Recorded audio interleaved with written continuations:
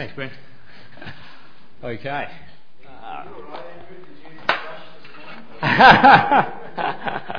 Got my PowerPoint up, thanks.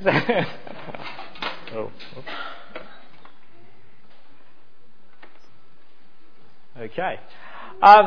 Yes, so certainly I want to start by acknowledging the elders past and present of the Wurundjeri William tribes that meet, sort of on the land in which we're meeting on. Certainly I want to also acknowledge the past and present elders that we have of our Monty Community Church as well. And thank you for certainly all of you who are here this morning. I appreciate that this Father's Day may be also a day of mixed emotions. Because the origin of Father's Day was actually to remember fathers that are no longer with us. And certainly there have also, different people's experiences of family might have different ideas of fathers as well. And so if the term father is something that is uncomfortable for you or painful, please substitute for, something else that, just of a person that you feel nurtured and supported by. So the Bible passage that I had Brent read earlier is Ephesians 1:3-6 and 17-19. Feel free to turn to those in your Bible. This will be the framing passage in which I'll be using this sermon for. So, praise be to God and Father of our Lord Jesus Christ, who has blessed us in the heavenly realms with every spiritual blessing in Christ. For he chose us before the beginning of the world to be adopted as his sons in accordance with his pleasure and will. To the praise of his glorious grace that he has freely given to us. Oops, not keeping up with that. Oh, sorry. In love he predestined us to be adopted as his sons. Oh, I already said that bit. I keep asking that God of our Lord Jesus Christ, the glorious Father, may give you the spirit of wisdom and revelation so that you may know him better.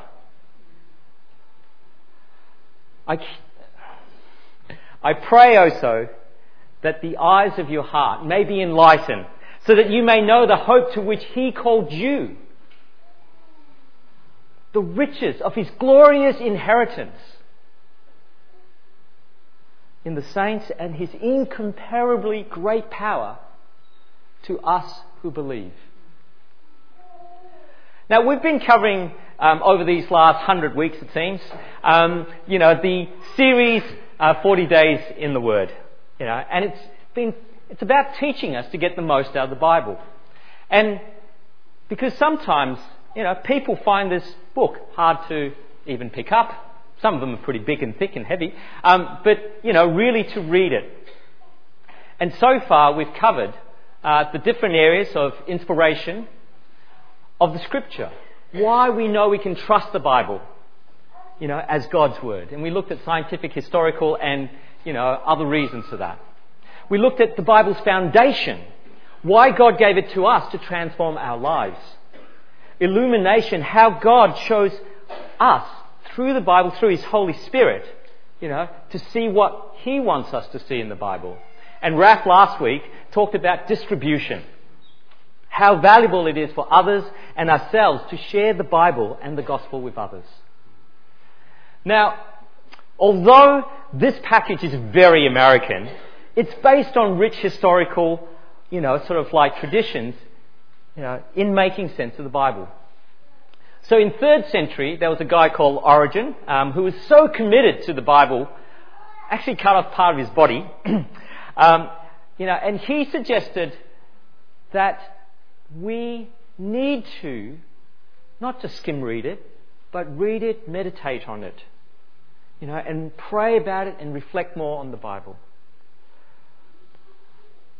And so today we're looking at these keys of studying the Bible, we've also a kind of like behind the scenes kind of look at how preachers prepare for sermons. And the 4 keys are observation, interpretation, correlation and application. Now, you've probably all thought this question. Maybe you've never probably voiced it out loud. But how do you judge a good sermon?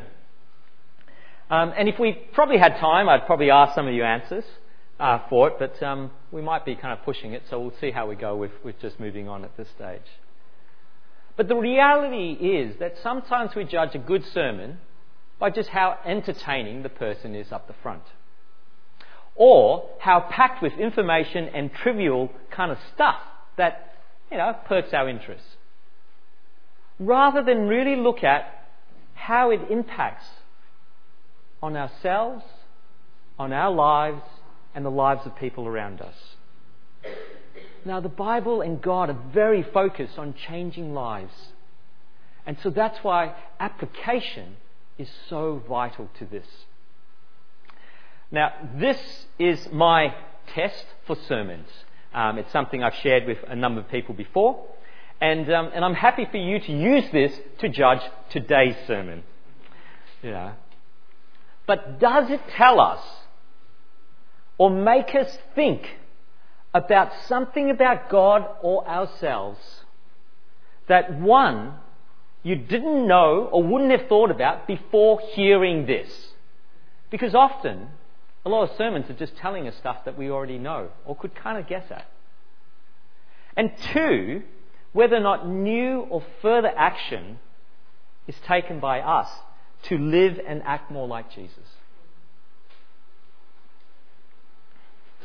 So back to the Bible study keys. First of all, it says that we need to read and observe what the text actually says. And in our Bible study groups, and if you're not part of one, please talk to Dave or someone else who's leading a Bible study, and that we've been covering these different ways of observing the text. Right? And to get the most of the Bible, again, it's not about skimming or speed reading, but really taking your time to observe what the words are. The second step of interpretation, is interpretation. And as we saw in this text that we read a number of times now, that it's about so that we may know God more. We may know God better, so we can live more like Him. And that's why interpretation is important. Now, so you can sound smarter, all right, the technical term for interpretation is exegesis. All right, can everyone say that? Exegesis. Excellent. All right, some of you have come across the word many times before, I'm sure. The Oxford Dictionary, as Raph always says, it's important to get a dictionary definition, is the critical explanation or interpretation of a text, especially that of Scripture. Technically, exegesis is a subset of the area of study called hermeneutics, but that's too long a word for me to put up on the slide and for you too, so you don't need to worry about that. But there are many people who believe they know the Bible inside out. Been there, done that, bought the t-shirt. They've learnt about it in Sunday school or watched a video on YouTube and think they know everything there is to know about the Bible. That's a bit like saying that, I learned science at primary school. I don't need to know anything more about science from then on. That there's nothing new that it can teach me. And I'm actually glad I've got at least 2 sermons to cover this topic. But really, there are books thicker than the Bible written just on this topic. There is just so much to learn, and some of it is really, really exciting, Actually, I think most of it's pretty exciting. But yeah, so no one ever outgrows Scripture. The book widens and deepens with our years. And that's because God is so more complex and advanced than us. There's always so much to learn, so much more to know. It's like learning to play an instrument. Even once you've mastered it, all the things, there's still so much more you get out of it. So much more to come. And of course, God helps us understand the Bible through the illumination of the Holy Spirit. But the Spirit can only tell us what we can cope with at that time. Just like we can never eat all the food we need for the rest of our lives in one sitting, Scripture is like that. And I don't know about you, but I love eating. And I would hate to think that I only have one chance to learn everything or eat everything I wanted to at one time. And that's going to last me for the rest of my life. So there's always so much more new and better stuff to come when you study the Bible more.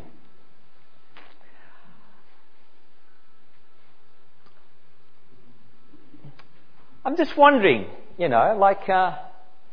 what does your dad value? And how do you know that? And usually we know what our dad really highly values is if he just keeps talking about it over and over again. Or that's where he spends a lot of his time, with. And certainly that's the case with the Bible and with God. All right. And so the things that matter to God get a lot of mentions in the Bible. And so one of the things that you see over and over in the Bible is God reminding us that He feels responsible for us as Lord, as God, as King, as Father, that we are His people, we are His family, we are His responsibility. And so God always acts continuously to reach out and to bless us. And just like we don't need to know everything about our dads to know what's important to them, we don't need to know everything about God to understand what He values and sees as important. Now, in addition to how God has acted for humanity, the Bible has been the instruction and inspiration for humanity to keep changing and improving life for all. It has brought so much love and positive change and keeps doing that. Particularly in valuing and redeeming the people judged as unimportant, not nice, and not quite right. But we also have to admit that the Bible's been used to justify horrible things that is inconsistent with God and His dream for the kingdom. Slavery, the Crusades, apartheid, opposition to gun control even, neglect of single mothers, and discrimination and violence to those people judged as unimportant, not nice and not quite right. And as Christians, we have a lot to apologise for what is done in our name. And a lot of these acts, unfortunately, have been done by people who have sincerely and passionately trying to follow God. So how did they get the Bible and God so wrong? The problem was they thought God was uncomfortable with and hated the same things they did. Too many people use the Bible to say that God thinks what they think. They've created God in their image. However, God and the Bible doesn't consistently agree with them. I'm just going to show you three things, and I want you to think about the first thing that comes to mind when you see each of them. What does this mean to you? Some answers? Okay, well, sorry, what did you say? Oh, okay, yep. Jail? Windows? Collingwood. Excellent. That's good. All right. All correct answers. What does this mean to you? Okay, a family? Yeah. Inside or outside? Anyone say outside? Because there are a number of people in the world who actually look at that and say it's outside. It's a tree, someone's wearing, carrying a box on their head, as they do. This third, what does this mean?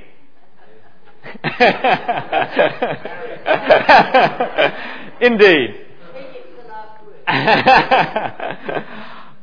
We all see the world differently. We all have different filters, based on our family, how we've grown up, our own personal experiences, what we've been exposed to, who we've been exposed to, what we've read, what we've had to face.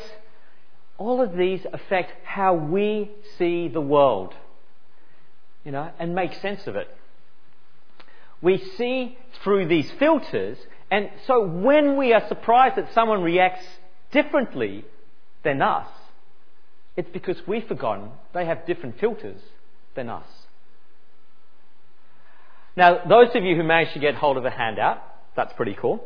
All right. This is a trick where you kind of like close your left eye, and with your right eye you focus on the cross that's there. Now, it's going to be hard for those of you without a handout, but the idea is that if you move the page backwards and forwards, eventually with the right eye focus on the cross, you'll find that the elephant disappears. Alright? So just have it straight in front of you, left eye closed, right eye on the cross, focus on that, move the page here back and forth, and the elephant disappears. I've got some nods. I have some nods. Great, good.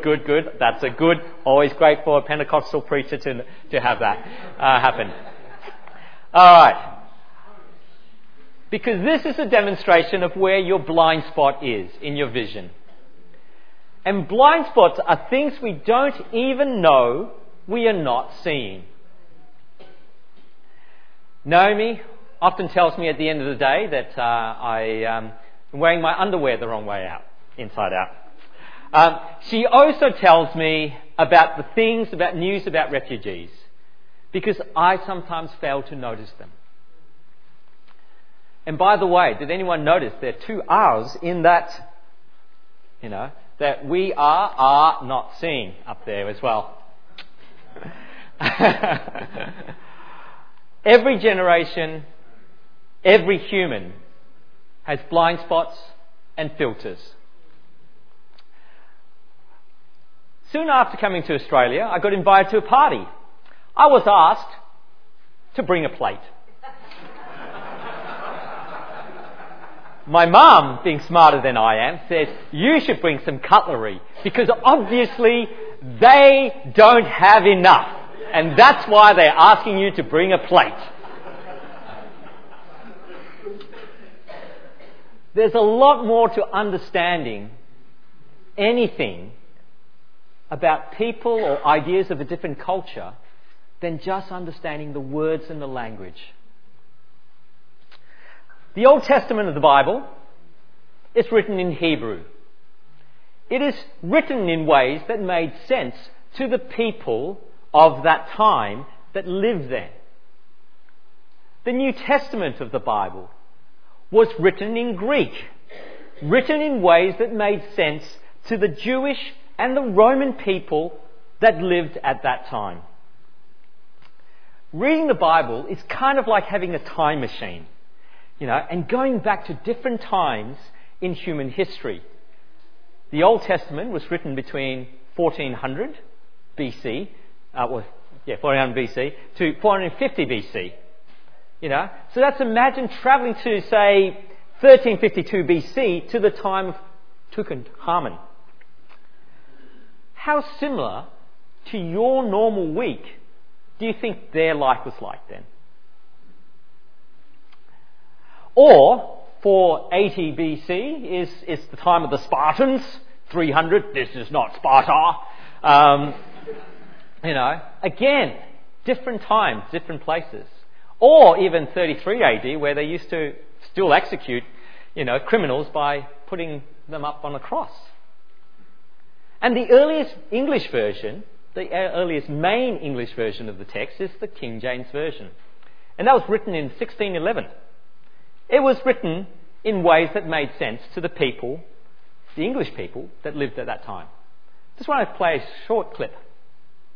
That I neither feel how she should be loved nor know how she should be worthy is the opinion that fire cannot melt out of me. I will die in it at the stake. Thou wast ever an obstinate heretic in the despite of beauty. That a woman conceived me, I give her thanks. That she brought me up, I likewise give her most humble thanks. But that I will have a retreat winded in my forehead, or hang my bugle from an invisible baldric, all women shall pardon me, because I will not do them the wrong to mistrust any. I will do myself the right to trust none. And the fine is, for the which I may go the finer, I will live a bachelor. Okay, how well did you cope with that bit of Shakespeare? All right, anyone understand that? I had a lot of trouble understanding it. Naomi coped easily with that. That's one of her favourite, well, it's based on one of her favourite films, you know. But certainly, the point is that was written about the same time King James Version Bible was written. Still using the same language then. So when we approach the Bible and we think about the language, the customs, you know, the laws, the attitudes embedded that's in there, right, it's important to realise that those were written to different times than us now, and that we are culturally far away from where they are.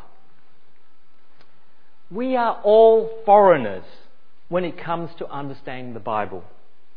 Not everything will mean what we think it means, even though we know the meaning of the words and the language used. We have different filters and blind spots than they did. Like going to a different country or talking to someone else of a different culture, we have to do the job of interpretation or exegesis to get the most out of the Bible. And another reason why we need to be careful about interpreting the text is that we're not as mature as God is in all areas of our lives. With maturity comes better skills and abilities and opportunities. With maturity comes better ways of knowing how to do things and imagining even better ways of doing things. And this applies to us as individuals, as the church, as society, as humanity, as every generation. There is no one golden age of humanity that we should be striving to return to. With each generation, there are newer possibilities and greater things. Growth isn't linear, though. Anyone who's had a baby with sleeping habits can certainly attest to that. You know, there's always ups and downs, but hopefully it's in the upward trend. So I want you to repeat after me. The Bible does not consistently agree with me. Okay? The Bible does not consistently agree with me. The Bible does not consistently agree with me. We need to keep reminding this to ourselves when trying to understand the Bible. Because the Bible doesn't support everything we think right now. Because if it did, we'll just be like God.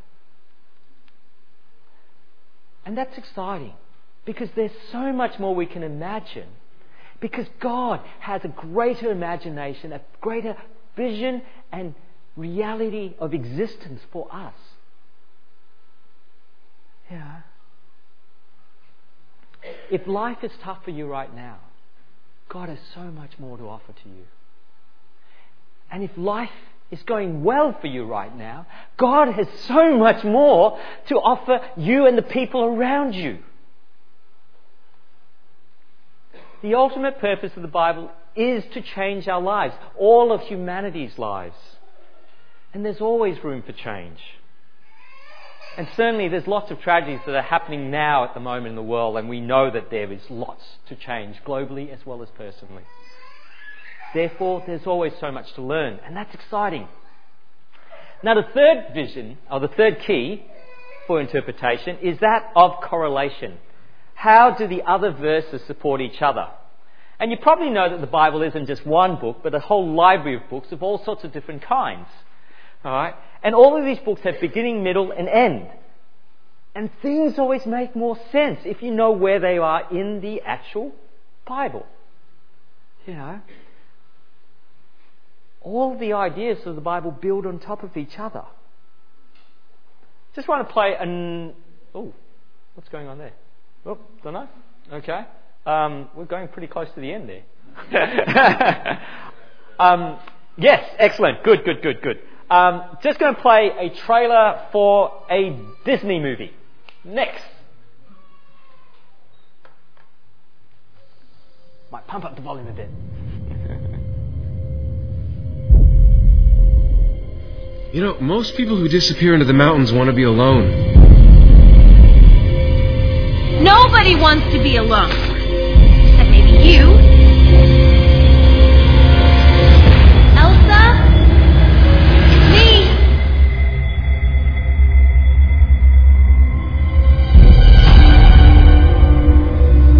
Please, help! My daughter! Do you want to build a snowman? I recommend we remove all magic to be safe. Elsa, what have you done? Kill Elsa.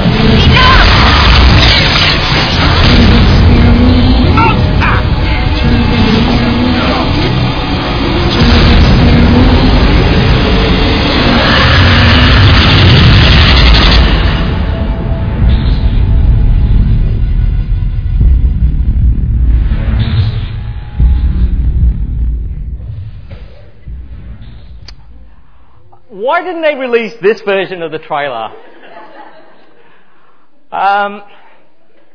Everything is still from that movie. Context matters.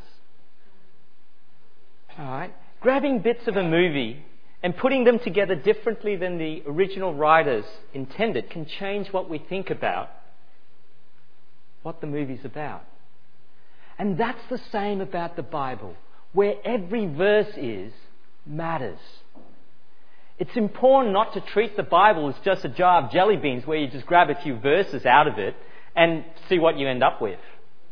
You know, having lots of unrelated verses makes it hard to really understand what God is about, what the Bible is about. We need to use and read chunks of the Bible, not sound bites at random. The more you read of a continuous section, the better you understand it. The bigger chunks you get of the Bible, the more you understand it, the less that you're going to misunderstand it.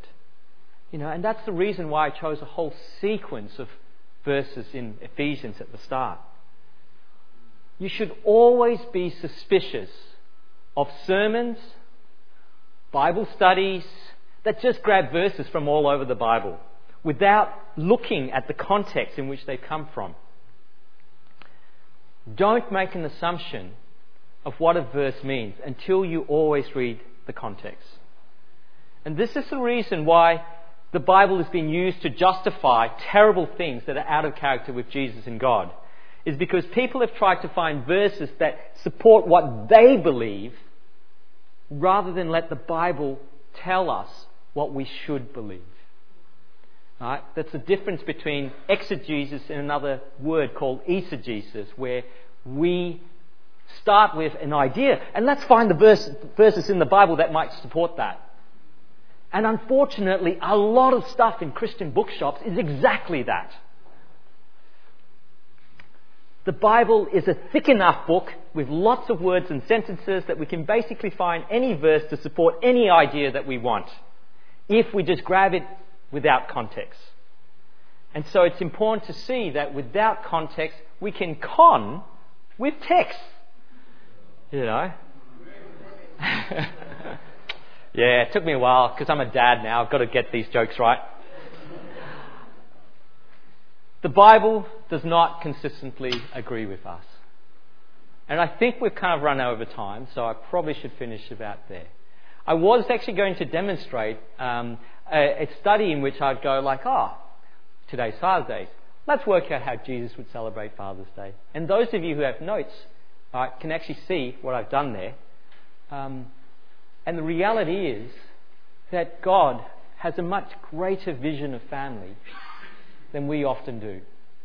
And that Jesus would be promoting something bigger than our vision, our limited vision of what we think Father's Day is about at this stage.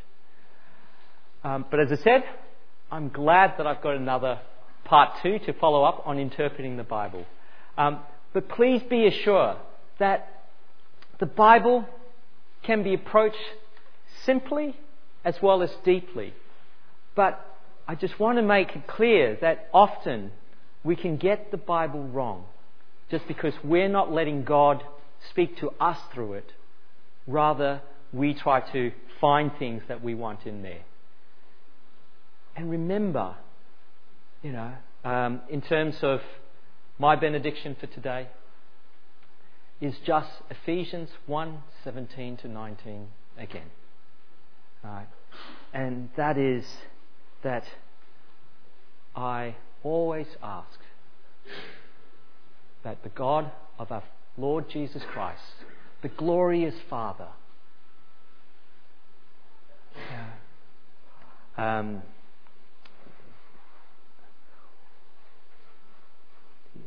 the glorious... Sorry. Yeah, that's right. It's up there. Yeah. May give you the spirit of wisdom and revelation so that you may know Him better. And I pray also that the eyes of your heart may be enlightened. And this is an amazing promise here, so that you may know the hope that which He's called you to, the riches of the glorious inheritance in the saints, and of His incomparably great power for us who believe.